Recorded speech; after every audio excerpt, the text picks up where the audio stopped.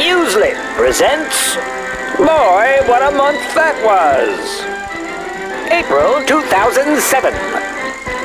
April 6th, New York City, New York.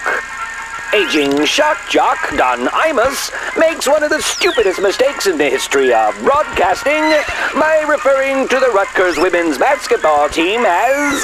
nappy-headed hose. Despite its obvious offensive nature, the phrase saturates the media over the next 10 days until it becomes obvious that the only way to get talk radio and cable news channels to stop saying nappy-headed hose is to fire Imus. So they do. April 19th, Washington, D.C. Attorney General Alberto Gonzales appears before the Senate in connection with the firing of those 8 government prosecutors and claims more than 70 times not to remember things. I don't recall was, of course, better than what he originally chose to tell them. The dog ate my constitution. April 29th, right back in Washington, D.C.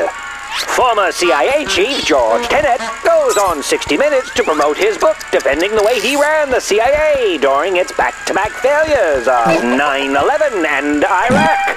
The big news, what he really meant by his now infamous slam dunk quote. It turns out that Tenet wasn't talking about his certainty of Saddam Hussein possessing weapons of mass destruction, but rather Tenet's certainty that the American public could be made to believe that Saddam had them. George Tenet's next job, slam dunking us on the Easter Bunny, Santa Claus, and the Tooth Fairy. This has been yesterday's Newslit. A look back on humiliating gaffes, slip-ups, faux pas, and other snippets of great historical embarrassment.